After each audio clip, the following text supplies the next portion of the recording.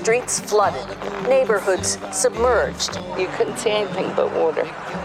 Nothing but water. This report by the world's leading climate scientists is released just once every 8 years, and it's pretty grim. What's new in this report are multiple adaptation strategies that can be successful if the global temperature rise is limited to 1.5 degrees Celsius. Adaptation is one of those words that comes up in a lot of different contexts. And it makes sense, right? Since the beginning of time, all living things have been changing, pivoting, and adjusting in order to survive. When it comes to climate change, conversations about survival have tended to focus on mitigation, how the world can reduce and eventually end its use of fossil fuels.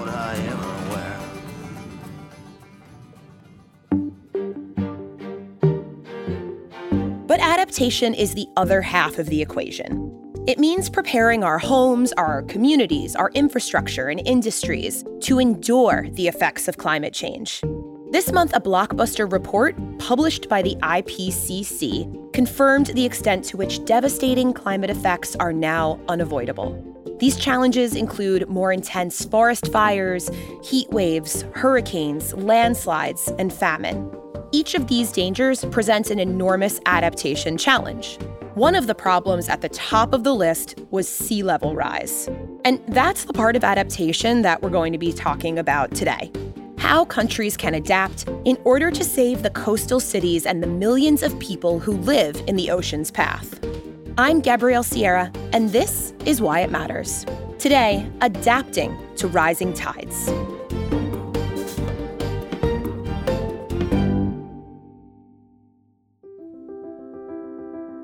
So, where are we on the sea level rise timeline? Well, it began today, it began yesterday. It only gets worse tomorrow and the day after tomorrow. This is Klaus Jacob. He's a geophysicist, a disaster and climate expert, and a professor at Columbia University. The problem is that sea level rise is actually accelerating. It gets ever faster and faster in its rise. And so if we don't foresee that, we will not be able to keep up. And so the earlier we start, the better we are off in the future. This morning, forecasting our future, there's a new report painting a dire picture when it comes to rising sea levels. Researchers are calling this new data a global wake-up call. The flood frequencies are going to increase and they're going to become more problematic. Coastal cities could flood even on sunny days.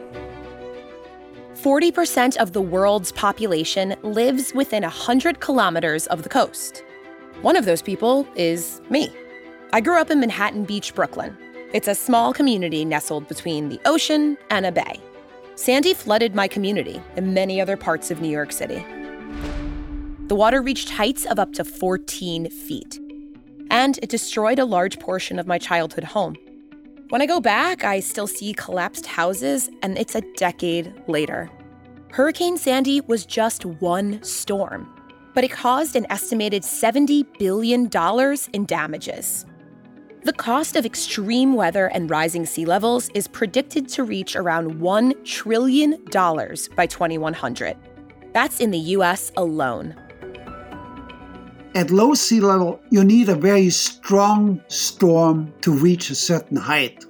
But as sea level rises, you need ever smaller storms to reach the same point. But smaller storms are more frequent. That means the same place floods ever more frequently. Sandy, the last major hurricane that hit New York City in 2012, that was roughly a storm with a probability of 1 in 700. But now the frequency will increase by a factor anywhere from 50 to 100 more often. Oh, the wow. same place gets flooded. That's by the end of the century, around there. So it's absolutely amazing how much a seemingly modest sea level rise can amplify the flood frequency and therefore the risks that we incur in time. Sea level rise is not like a bathtub rising everywhere the same. It rises differently in different parts of the world. it's not only the global sea level, it's also the local sea level component that often has a subsidence. Subsidence basically means that the land is also sinking, especially in regions with rivers or waterways. For instance, in deltas, like in the Mississippi River Delta, New Orleans, or in the Amazon Delta, or in the Nile, or any other major river, Rhine Delta in the Netherlands, even if there were no global sea level rise from global warming, locally you still would have an apparent sea level rise, which is really the land sinking. But now you have both phenomena together, and that is really causing severe problems. Modeling is tough because sea level rise depends on how much we mitigate. Today, global sea levels are predicted to rise at least 1 to 3 feet by 2100. That's a global average, so in some places it could be lower or dramatically higher.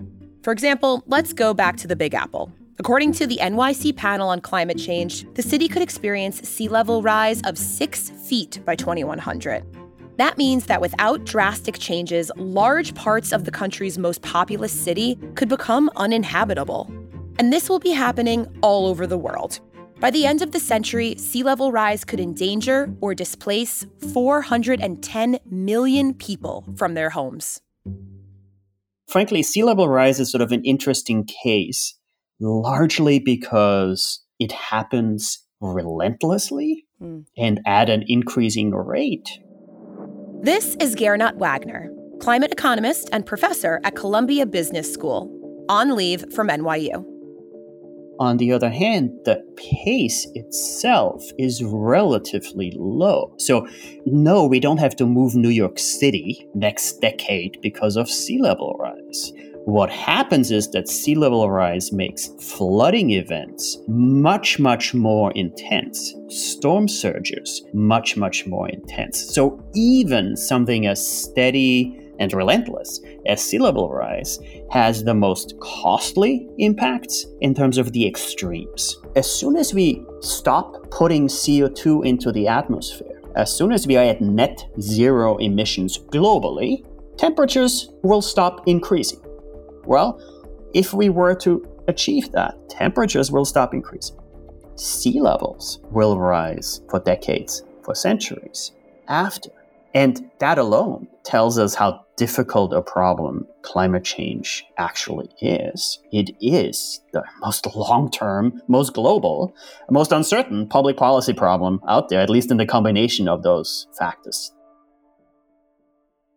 So adaptation can occur in fundamentally different ways. There are essentially three. The first we can call protection, keep the water out. The next can be accommodation, let the water in and live with it. The third one, namely, is managed retreat or strategic relocation. There are a few buckets when it comes to addressing sea level rise. We can think of bucket one as seawalls and barriers, which tend to be what you hear about most often when it comes to adaptation. Even in my parents' neighborhood, seawalls have been the focus of many a very spirited community board meeting. You can build seawalls on the shoreline and levees and dikes, but there are larger systems, and they have successfully in the past been applied in the Netherlands, for instance, where they built entire barrier systems, and they are largely open, and only when a storm comes will they be closed. The queen of all barriers is in the Netherlands, and it's called Maaslandkering. It's almost as long as the height of the Eiffel Tower, and it weighs 4 times as much. There are all sorts of these barriers of different types and sizes around the world. And that has served in the past the Netherlands and some other places very well. But whenever you have a river coming out, then these barrier systems have a problem. Why? Because they have to be ever more frequently closed, because even smaller storms eventually lead to the same flood level that you want to keep out. Mm-hmm. But now we have a river coming out that wants to get through the barriers out into the ocean. If the barriers are permanently closed, you get it flooded from behind the barriers. That means it's not a sustainable adaptation solution. Going back to New York, the city is spending $1.45 billion on something called the East Coast Resiliency Project. It's a multi-part barrier system that is set to wrap by 2026. In many cases, these projects could provide immediate protection, but some believe their capacity will be limited in decades to come if sea levels continue rising. And in other places, seawalls might not be of much use even in the short term. All this is storm surge, and it keeps pouring into parts of downtown Miami. The residents of South Florida are already noticing how higher water is changing their local landscape. The geology of Florida is such that it's made of very permeable limestone.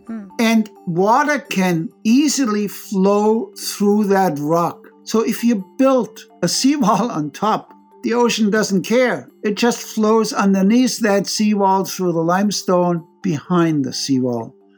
And so Florida right now is buying tens or hundreds of millions pumping systems and building some seawalls, which is a waste of time and money. They should think about how either to build floatable cities if they are serious and trying to stay there, which is not easy because there are hurricanes coming in, they can drive them up.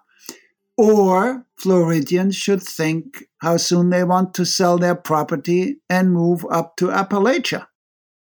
As mentioned, on top of barriers, there are other options, like nature-based solutions, where we'd build out natural landscapes for protection. One place doing this already is the Netherlands. So climate adaptation is not only about building a bigger wall against the flood, it is really about greening our infrastructure. This is Henk Ovink. He's a water ambassador. More specifically, a special envoy for international water affairs for the Kingdom of the Netherlands. Before this, he worked for President Obama's Hurricane Sandy Rebuilding Task Force. We've been bringing up the Netherlands a lot so far, and this is why. The Netherlands is a country that is pretty vulnerable when it comes to flooding. A third of the country is below sea level, 60% is flood prone. The way we protect ourselves was not built overnight. It's not that all of a sudden we thought, oh, help, we are flood prone. What are we going to do? No. Right. In the ages, coming from the 12th century and even before, we started to develop measures in our rivers, on our coastlines that helped us protect to the challenges that occurred then. And every time that measure was the baseline for a next measure and a next measure. That type of redundancy in our environment and our cities, for that matter, coastlines, help. So for instance, in the Netherlands, along our coast, our sea is bettering our coastline. Because of that, we always had to replenish our beaches. But instead of that now, we build an island in front of the coast, an artificial island with sand. And now because of the current of the ocean, the sand is distributed along the coast, and therefore we don't have to replenish it ourselves. But that doesn't work, let's say, in Miami, where the coastline definitely is not sandy. You can't come up with such an approach like we did in the Netherlands, so you have to think about totally different. And then if you go to Bangladesh, where the mangroves are protecting the impact of the floods and the hurricanes, cyclones that they have there, those mangroves are battered by industrialization and pollution, but restoring those mangroves in Bangladesh or Indonesia helps those coastlines become more resilient. So there are many ways across the world that resiliency and adaptation builds redundancy, capacity for coastlines and communities, but they're different everywhere. And these concepts are also really important for how we rebuild after a disaster. If you build back according to new standards, not the old. If there's infrastructure investment, being it a house, a factory, or a road, there are building codes, there are flood maps, there is data and analytics. So I think from government, private sector, and community, there's a lot you can do. If the flood maps are not up to date, well, you just have the wrong flood maps. If the data on the building codes is not future-proof, then the codes have to be made future. So there's many of those generic things that you have to do. Okay, so that was bucket 1, keeping the water out. But at a certain point, those efforts might not be sustainable. And that brings us to bucket 2 of sea level adaptation, letting the water in. I remember in the Netherlands, in our large infrastructure program called Room for the River, where based on flood events in the 90s, we said we have to give the rivers more room again. So we started not with the solutions. We started with the assessment that we needed to make sure that our riverine system was ready for that future. Also in the Netherlands, people don't like the government telling them to move away. We're no different than any other place around the world. So we went into the communities and worked with the farmers and the citizens. And what happened, there was one place that we needed for flood retention. The farmers that lived there had to move, but we also provided the farmers with funding to do research and come up with their own plans. So we provided them with experts and capacity. And they came up with an alternative plan. And what was interesting, that alternative plan worked better than just moving them away. Because they said, we want to stay. This is our farm and that of our fathers and grandfathers, and it has to be for our daughters and sons and grandchildren. So instead of moving them away, we took the farms apart and we built terps. A terp is like higher ground. Built new farms on top of them that were also sustainably green. And now the farmers live in an environment that can flood, that they can be isolated for a couple of days, and then the water flows again. They take that risk, but this is where they live. The idea is simple. Rather than fighting the water, you build urban or rural infrastructure so that the water can flood in a controlled or planned way. Now look at Harvey in Houston. The combination of a hurricane and a massive rain event flooded the city. The riverine system had not enough capacity to deal with both. The surge that came in with the hurricane and the rain event, and the way the riverine system and the bayou system was actually interrupted by infrastructure and housing ensured that the disaster became also a disaster for the people that lived in Houston. And with that, you can rethink. You can really assess that situation, say, okay, what did we do wrong?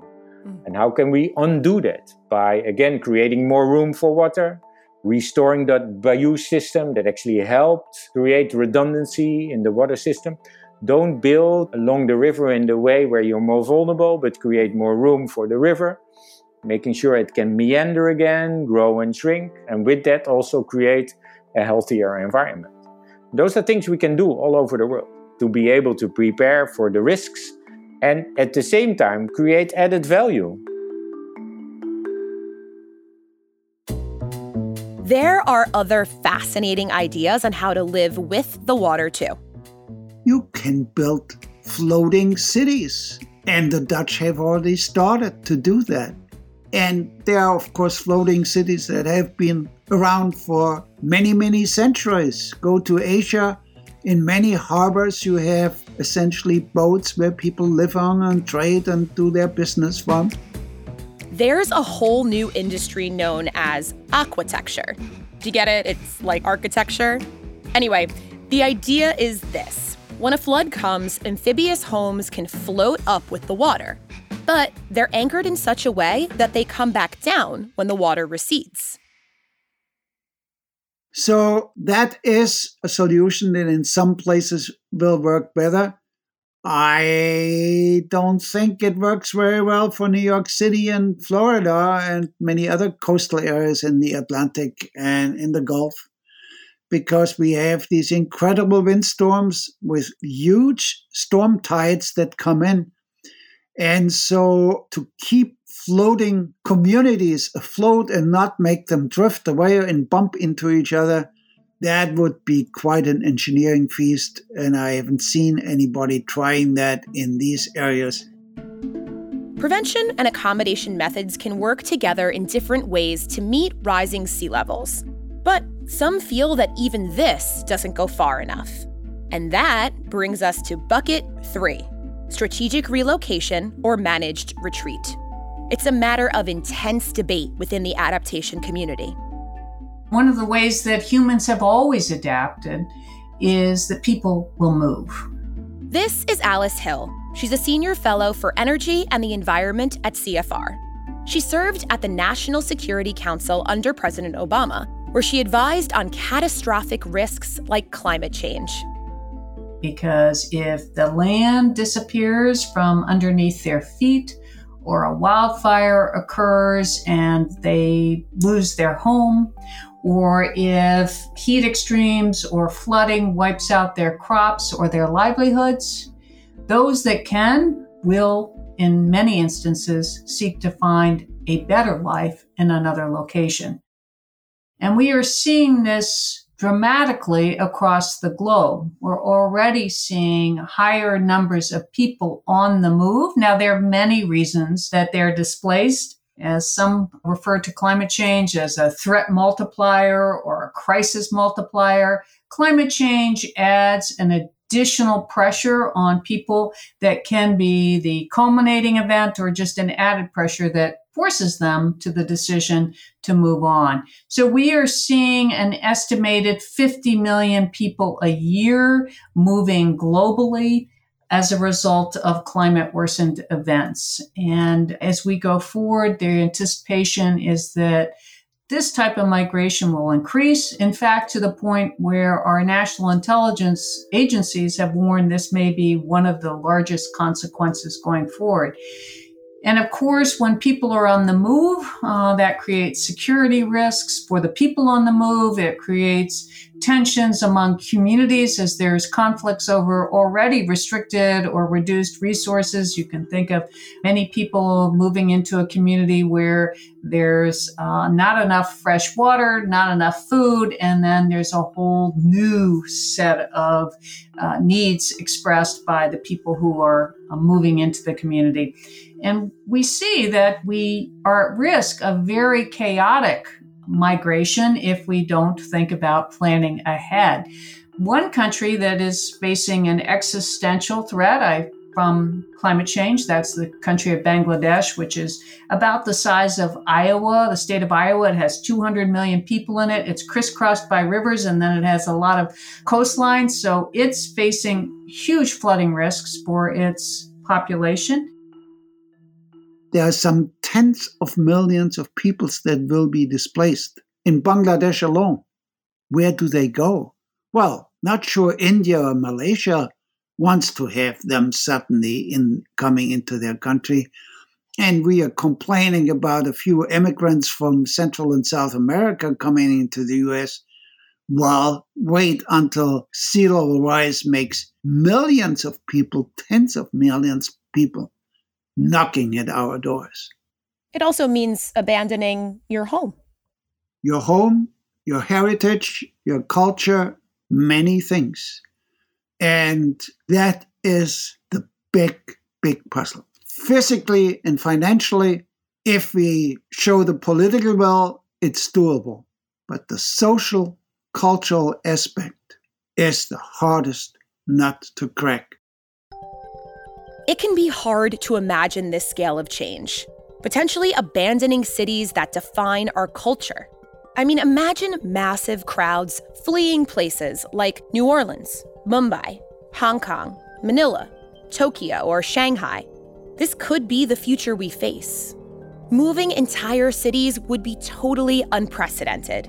And that's why proponents of strategic relocation think that we have to move quickly to put plans and funding in place to figure out how to do it in the best way possible. And that brings up an important part of the adaptation picture.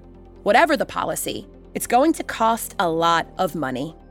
One 2019 estimate found that real estate worth $1.4 trillion is already located within just 700 feet of the U.S. coast, and that sea level rise alone is projected to affect somewhere between 4 and 13 million Americans.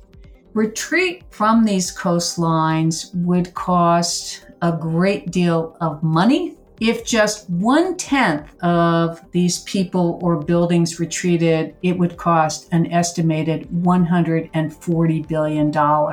So we know that ahead we are going to face some very costly choices about what to do to help communities that live in these areas already under threat as they make choices about how to live with the changing coastline. So what type of costs is climate change overall already causing here in the United States? The United States last year suffered 20 separate billion-dollar climate and weather disasters, with total losses reaching $145 billion. So we are already paying a big price in terms of climate change. And last year, it wasn't just the United States that was hit. Across the globe, the world incurred $329 billion in total economic losses from climate and weather catastrophes, according to some insurers. And of course, without insurance, and many of these threats are not insured, the recovery costs fall on those who are harmed or on their governments or philanthropies that are able and willing to help them. Swiss Re, which is one of the world's largest reinsurers, projected last year that if we continue on our current course of heating, world gross domestic product would drop by 18% by 2050. So we are not yet internalizing the costs that come from climate impacts and their cascading casualties as a result of a flood that then wipes out a community. Kids aren't going to school. There's more illness in the community. The tax base shrinks. All those things that happen, we could be at risk for greater economic loss going forward, and really on a very wide scale across the globe. We are frankly very much still in the mode of having the federal government come in and bail us out over and over and over again. Which, of course, right, from the perspective of the homeowner, this is our social construct, right? This is our understanding. Catastrophe happens, president declares federal emergency, FEMA comes in and helps. And that's a good thing, right? Let's not necessarily stop this. But, of course, it also comes with unintended consequences, right? It comes with homeowners building themselves in floodplains close to the coast where, yes, sea level rise, storm surges, hurricanes will, at some point necessitate this sort of bailout. And it's the government that comes in and does so. That can't continue forever, right? Many more correlated events, climatic events, will certainly necessitate a rethinking of how do we bail out homeowners? How do we ensure that this sort of moral hazard doesn't continue to happen forever, right? So that starts with ideas like we can't always rebuild every home in its current place. Mm-hmm. Now, that's an impossible political decision, just to be clear, right? Very, very difficult for, the mayor to say, sorry, you can't move back there. There are always trade-offs, right? Ever since, philosopher Mick Jagger told us you can't always get what you want, right? Of course, we know that, right? So there are trade-offs sort of in the real sense. You spent $1 trillion on one thing, it's not available for something else. That's what makes this search for measures that do, in fact, do more than one thing at a time so important. Yes, there will be choices, and they will become ever more difficult and urgent. Now, here's one problem. Those with the resources, for them it's not a difficulty to adapt. It's those folks without resources, both within our own cities, but also globally. And just think of these little atoll islands in the Pacific and the Indian Oceans, like the Maldives Islands and so on. They were the ones that hardly contributed to global warming. It's us. And yet they pay already the price. They are already having to leave their island atolls. It is an equity issue because the people with the least resources have the least power. And yet, often there are, for historical reasons, living in the most endangered coastal areas because in their right mind, nobody would build there in the first place. And then where would we put those people? We put them where nobody else wants to live. And the only places that are left over are those that are most endangered by flooding. And, you know, people with less resources, you can't just afford to pick up and leave. Of course not. And that's why we have to have a government plan that assists those who need it most in the best possible way, which means we have to first create public housing in high-lying areas. So when the day comes that they really have to leave, the housing is already there that they can move into. Frankly, one of the most important things to know about adaptation is the rich will adapt. Of course, right? So, you know, the rich jet off with their private plane to higher ground. The poor will suffer. Climate change is not an abstract future. It is here and now. And the impacts are everywhere, every day. Google a flood, a drought, a storm, a disaster, and you find more than one every day somewhere around the world. Who suffers? The most vulnerable in every country around the region. And in the context of a health crisis like a pandemic, in the context of terrorism, in the context of economic decline and biodiversity loss, those climate impacts are massive. They are just sometimes the last event that pushes a community over the brink of collapse. Coming out of the climate conference, the COP26 in Glasgow, adaptation rose to the top of the agenda. Why? Because the most vulnerable, the most marginalized of the world are impacted now, not tomorrow. We have to take action now to protect the most vulnerable first, and then build on that level of protection to protect the rest of the world. Well, I mean, with that, I guess my question is there a centralized authority in the U.S. for coordinating and resourcing such a massive effort? We do not have a central location for all of these issues. I haven't heard much talk about creating a new national department. I think a good place to start is simply creating a national adaptation strategy, which is what we do in other areas where you have a multitude of agencies with responsibilities to responding to the particular problem or crisis. On top of governance and institutional leadership, there needs to be buy-in at the community level. And rallying this type of buy-in is a massive challenge in and of itself. Trust me, I've seen it firsthand.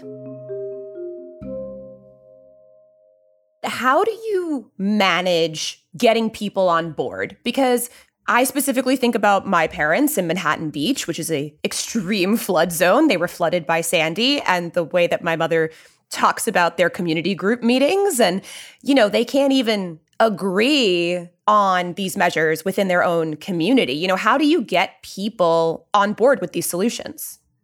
When we started Rebuild by Design and we started to reach out to the communities in the aftermath of Hurricane Sandy, a lot of communities said, we don't really see the benefit of working with you. And why? I mean, who are you? The government. You know, we don't have that good experience. And that was even a nice way of what's said, of course, not always in the most friendly way.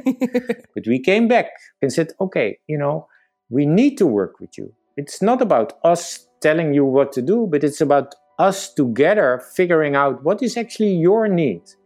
It's possible, but it's not easy. But that it is not easy should not prevent us from trying. Nobody wants to go through radical changes in their community. Nobody wants massive expenditures. And most of all, nobody wants to leave the home or city they love behind. But some of these things will be necessary because of the climate effects that are already baked into the equation. The time to start preparing is now.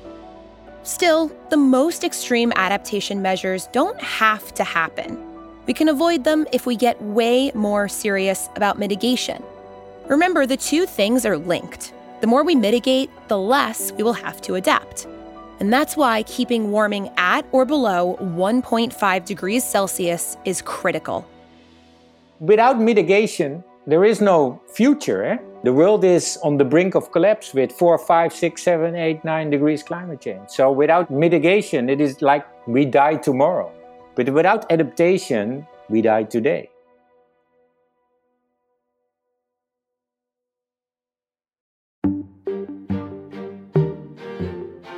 For resources used in this episode and more information, visit cfr.org/whyitmatters and take a look at the show notes.